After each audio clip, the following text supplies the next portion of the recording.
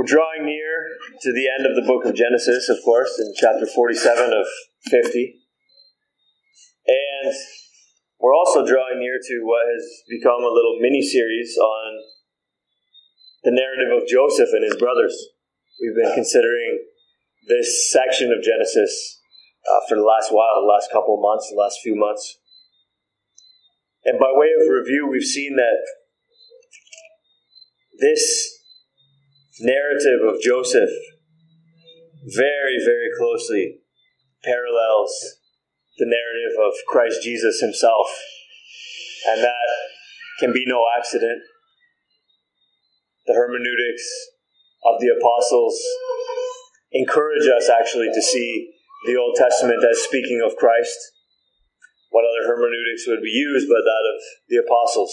What other principles of biblical interpretation? It seems here what we have is an instance of typology, where certain things in the Old Testament point forward to our real events in and of themselves, real people, real situations, real institutions in and of themselves, but they also point forward to and signify something else that's coming later, like the lambs. They were real things in themselves, but they were also types of a greater lamb who was to come. Or the very institution of kings. They all point forward to a king who is to come, and so on and so forth. It seems here that this is an instance of typology and that Joseph represents to us in typological fashion one who will come. A brother who is appointed to rule over his other brothers. Genesis 37, Joseph has dreams that all of his brothers will bow down before him. And so, Christ Jesus has been appointed to rule over us. God has made Christ Jesus like his brothers in every respect and yet without sin, in order to bring many sons to glory. Jesus is called a brother to us in Scripture. He's appointed to rule and reign over us. Joseph goes on an errand for the well-being of his brothers. He comes on a benevolent mission to them, and likewise Christ has come on a benevolent mission to us. And yet, just as Joseph was rejected by his brothers, cast down in a pit to die, and then eventually they decided that wouldn't profit them enough, and so they should sell him as a slave, Joseph goes down to what he calls the pit. Potiphar's house, first of all, and then jail. So Christ Jesus was rejected when he came on a benevolent mission to us.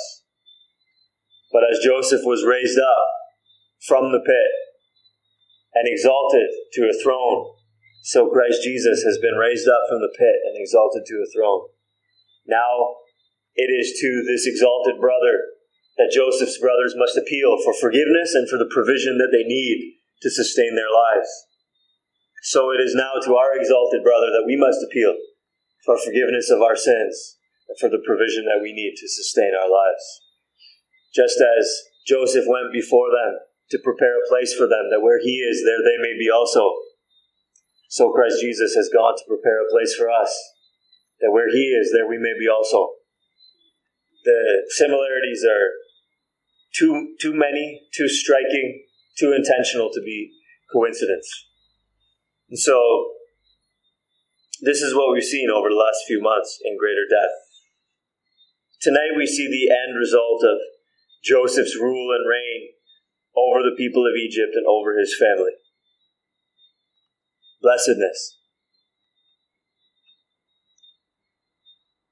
Joseph's family had to trust Joseph's benevolence and his wisdom with respect to his invitation to come to Egypt. Look at Genesis chapter 46, verses 5 and 6. Jacob set out from Beersheba. The sons of Israel carried Jacob, their father, their little ones and their wives, in the wagons that Pharaoh had sent to carry him. They also took their livestock and their goods, which they had gained in the land of Canaan, and came into Egypt. Jacob and all his offspring with him. All of them went. All their possessions went with them. Was Joseph sincere? Did he mean well? Of course, Joseph's brothers knew full well what had happened years earlier. Joseph had said that he was going to treat them kindly, provide for them. But they had to believe that. They had to believe that he was sincere and not just faking it. That he wasn't just trying to get them to bring not only themselves, but all of their relatives so that he could wipe them off the face of the earth and get revenge for what had happened so many years earlier. I don't know how clear Jacob was on what had happened many years earlier. That would have been an awkward conversation. What? My son is alive? I thought you said he was torn up by beasts.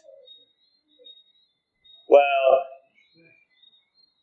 we actually sold him into slavery in Egypt. I don't know what transpired between Joseph's brothers and Jacob. But Jacob may have known something of it, something of what had happened. Jacob still had to believe, though, that Joseph was sincere in bringing them, that he meant to do them well, that there was love in his heart towards them. They were very vulnerable, of course. Even this band of 70 relatives and their wagons and their possessions would be no match, of course, for the armies of Egypt. So they were very vulnerable to go. It'd be like flying to another country to take a new job, and you get off the plane and you're just hoping that your employer's sincere, that the terms of the employment are what they appear to be, and so on and so forth. Otherwise, you're in a really bad spot. So they would have to trust his benevolence. And then they would have to trust his wisdom. Even if Joseph was the vizier of Egypt, did he have the support of the Pharaoh? Did he have the support of the rest of the Egyptians? The goodwill of the Egyptians to welcome him? Again, you imagine if a friend of yours says, yeah, come live with me and my family. And you say, but is it okay with your family? Yeah, it'll be fine, come. Come live with us, we'll take care of you. But do you want me to pay rent? No, you can eat our food. And we'll pay all the bills, you just come live with us. Your friend may mean well, there may be benevolence, but there may not be wisdom there. They might not have taken into account the feelings of their family and so on and so forth. Here Joseph has invited all these people to Egypt. Will the Egyptians accept them? Will Pharaoh accept this decision? Joseph's family had to trust Joseph's benevolence and wisdom with respect to his invitation to come to Egypt. Likewise, the people of Egypt had to trust Joseph's benevolence and wisdom with respect to his governance of the land during the famine. And I stress the word they had to, because they had no choice. Joseph's family hypothetically could have said, no, we're good in Canaan. We'll stay there. And they could have tried to make their way. But the people of Egypt had no choice. They literally had no choice. There was no food in all the land. Verse 13. And yet there was food stored up in the storehouses of Pharaoh. And so Joseph first sells them grain for their cash. When their cash is gone, again, they're up against the wall. They literally have no choice. They have to sell their livestock. And then when their livestock is gone, they sell their land and essentially their autonomy to work the land for Pharaoh. They literally had no choice. The people of Egypt had to trust Joseph's benevolence and wisdom with respect to his governance of the land during the famine. And it cost them everything. So Joseph's family had to trust Joseph's benevolence and wisdom. And the people of Egypt had to trust Joseph's benevolence and wisdom.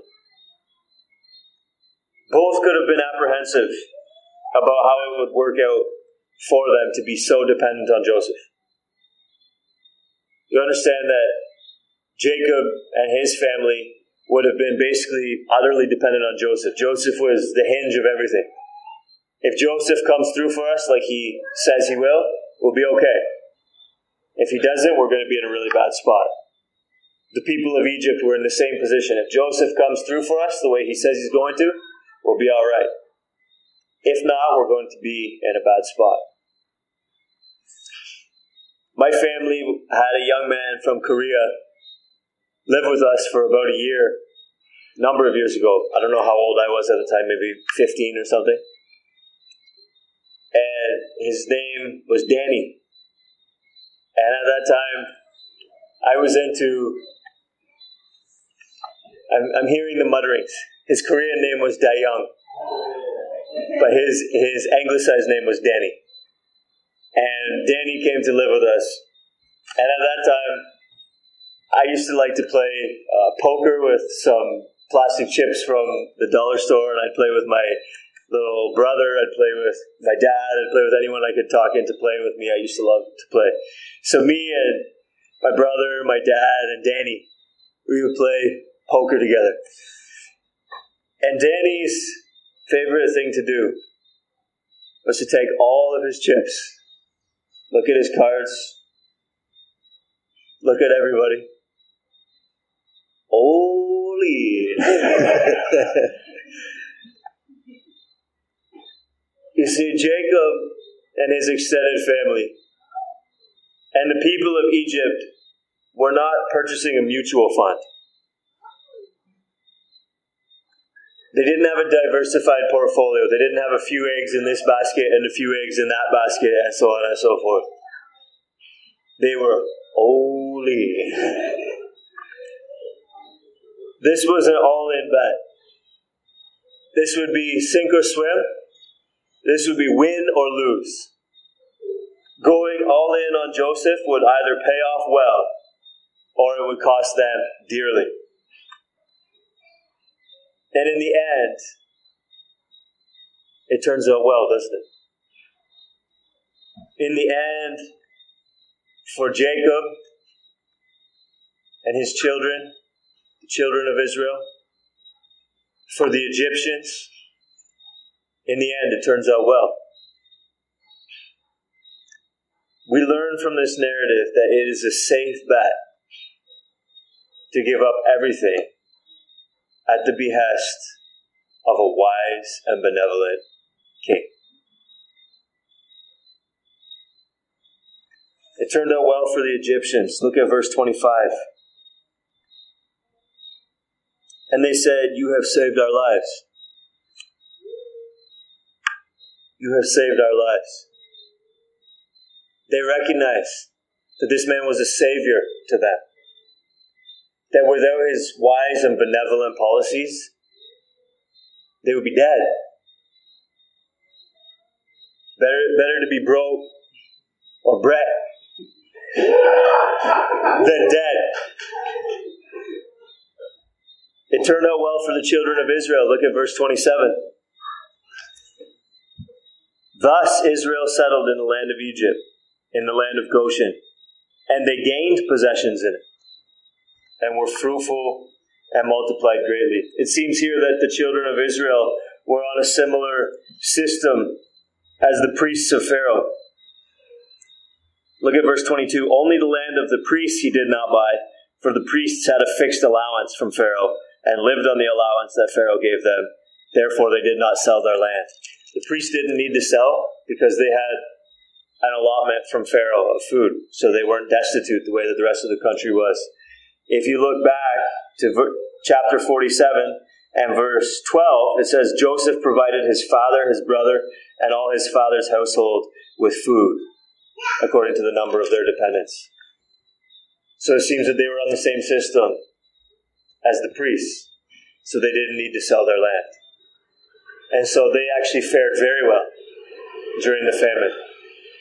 They gained possessions during this time under the rule of this wise and benevolent king. But it turned out well. The point isn't really comparison between the Egyptians and the children of Israel. The point is that it turned out well for all. That this wise and benevolent ruler, he wasn't technically a king. He was the vizier of Egypt, second in command. But for all intents and purposes, let's call him a king. He typifies a king. He typifies the king, Christ Jesus, whom God has appointed to rule over his brothers, to rule over a kingdom that will know no end. And it will turn out well for Christians who go all in on Jesus, just as it turned out well for the Egyptians who went all in on Joseph, and for the children of Israel who went all in on Joseph. Our brother read for us earlier in the service this passage. Truly I say to you, there is no one who has left house or wife or brothers or parents or children for the sake of the kingdom of God who will not receive many times more in this time and in the age to come, eternal life.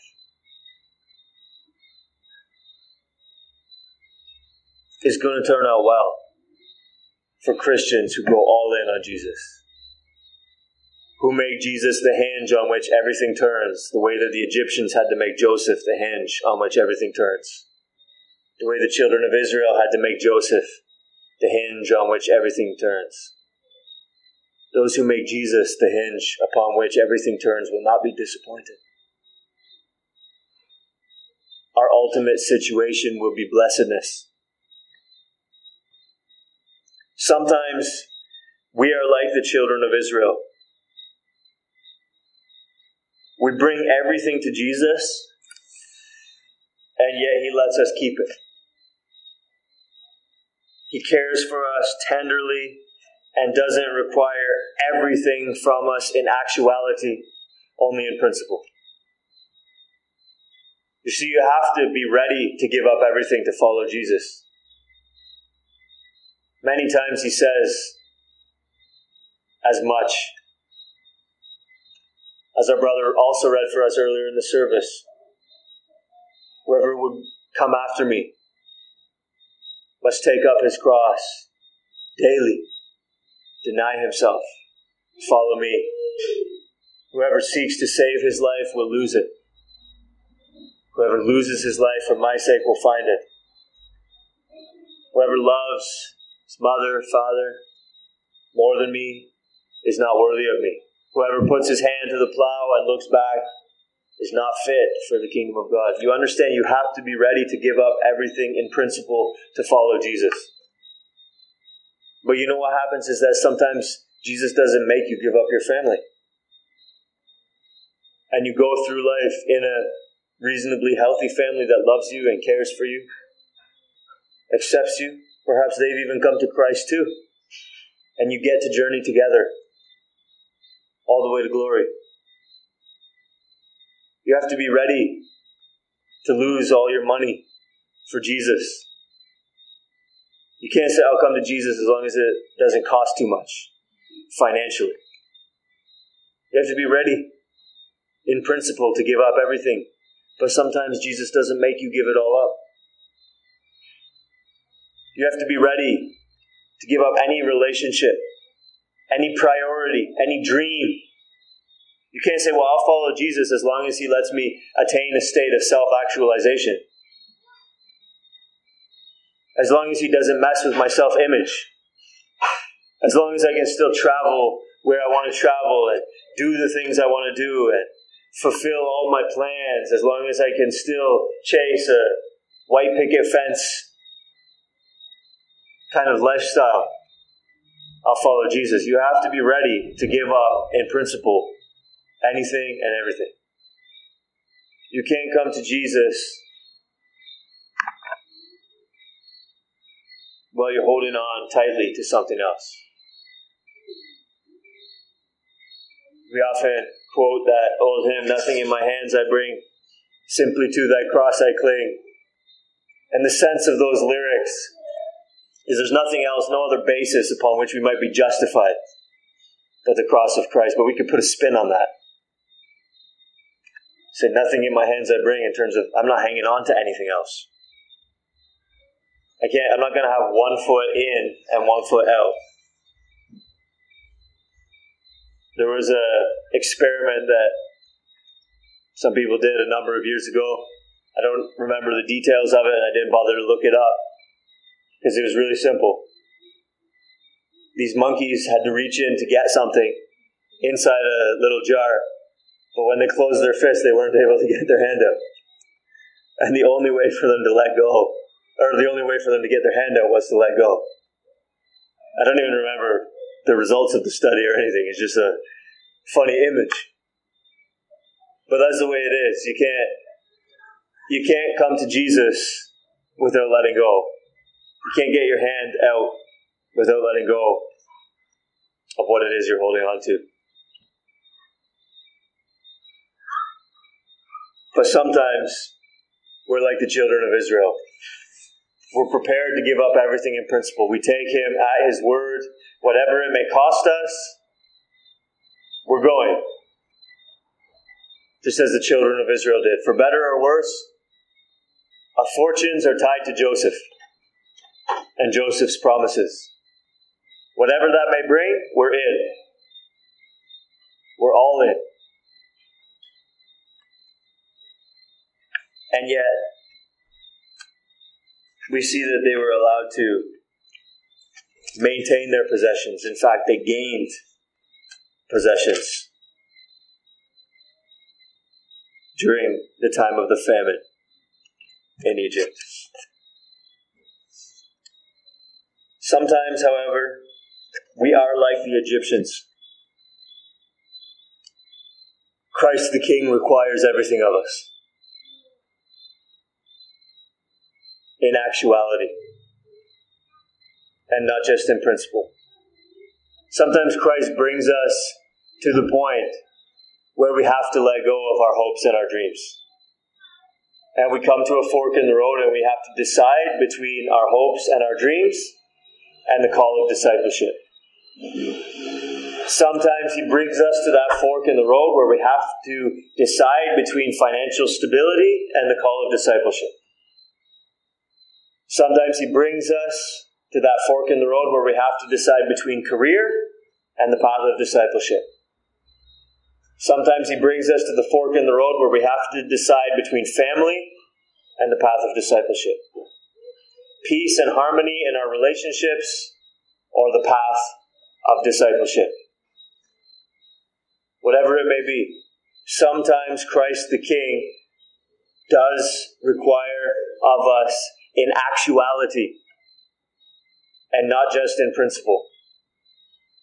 Everything. Christ the King requires of us one thing, and we give it, and we think, I hope he will require no more. But as these people spent all their cash, and then had to come and stand again before Joseph, and he said, now your livestock. And they had to give up even more. And then, in due time, they had to come again. Joseph says, now your land. Now your autonomy. Now I own your money, your livestock, your land, and even your servitude. You have nothing left. It's all mine. So sometimes Christ deals with us that way. In certain instances with certain people, Christ requires more than the average. In certain instances with certain people, Christ requires one thing after another, And those people might think, I have nothing more to give, and yet Christ requires more. He takes us, in one sense, down deeper and deeper and deeper and deeper and deeper to the bottom of ourselves until we have given everything for Christ. For some, it costs literally even their lives. You think of the martyrs of old. You may have read Fox's Book of Martyrs. If not, it's not copyrighted. It's public domain. You can find it online. I think some of the stories are probably a little bit hagiographic and exaggerated. But there's much in there that's edifying to the soul as you look at how the saints of old have suffered and have remained steadfast under persecution and even given their lives paying the ultimate price for Christ Jesus. And I hope you realize there are martyrs today. There are people in this world facing death right now because of the call of Christ. We ought to remember the persecuted church in our prayers. We try to pray for them publicly from the pulpit on a regular basis. I encourage you also in your day-to-day devotions to remember those who are in chains, as the scripture says. There are many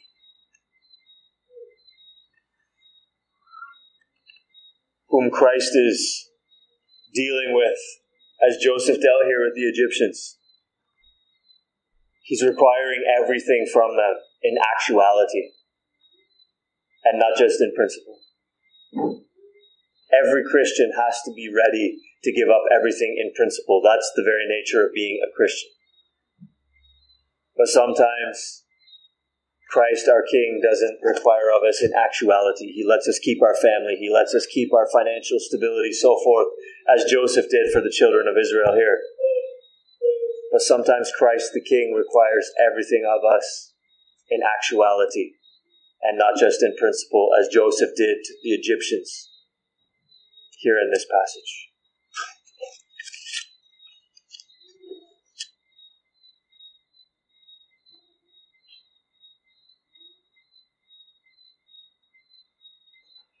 Whatever the actual cost of following Jesus,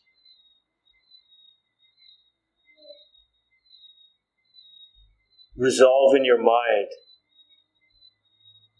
that you are going to be willing to pay it when the time comes. Resolve in your mind in principle to lose everything else at the behest of this wise and benevolent King. The people of Egypt would have been foolish to say, no, our livestock is too much. No, our land is too much. They wouldn't have made it through the famine, It would have turned out worse for them in the end to try to hang on to something. The children of Israel would have been foolish to say, no, we can't be that dependent upon Joseph. We can't put all our eggs in that basket. You need to see in this passage that it turned out well for the children of Israel, and it turned out well for the people of Egypt to be utterly dependent on Joseph. It turned out well for both groups to lay it all on the line. That Joseph, the wise and benevolent king, vizier of Egypt, was going to be able to take care of them. That he was benevolent, that he meant well, that he was sincere, and that he was wise, and that he was going to see them through. It turned out well for them. And it will turn out well for those who go all in on that King whom Joseph typifies, Christ Jesus. Like Joseph, Christ Jesus requires us to trust Him, to come to Him, to be utterly dependent upon Him. For some of us, He may literally take everything and require in actuality everything. For others, He may not. But whatever the cost, whatever the actual cost of following Jesus, resolve to pay it. Even if you give up everything for Christ in actuality and not just in principle, you won't lose. It's a safe bet to give up everything at the behest of a wise and benevolent King. So go, all in on Jesus.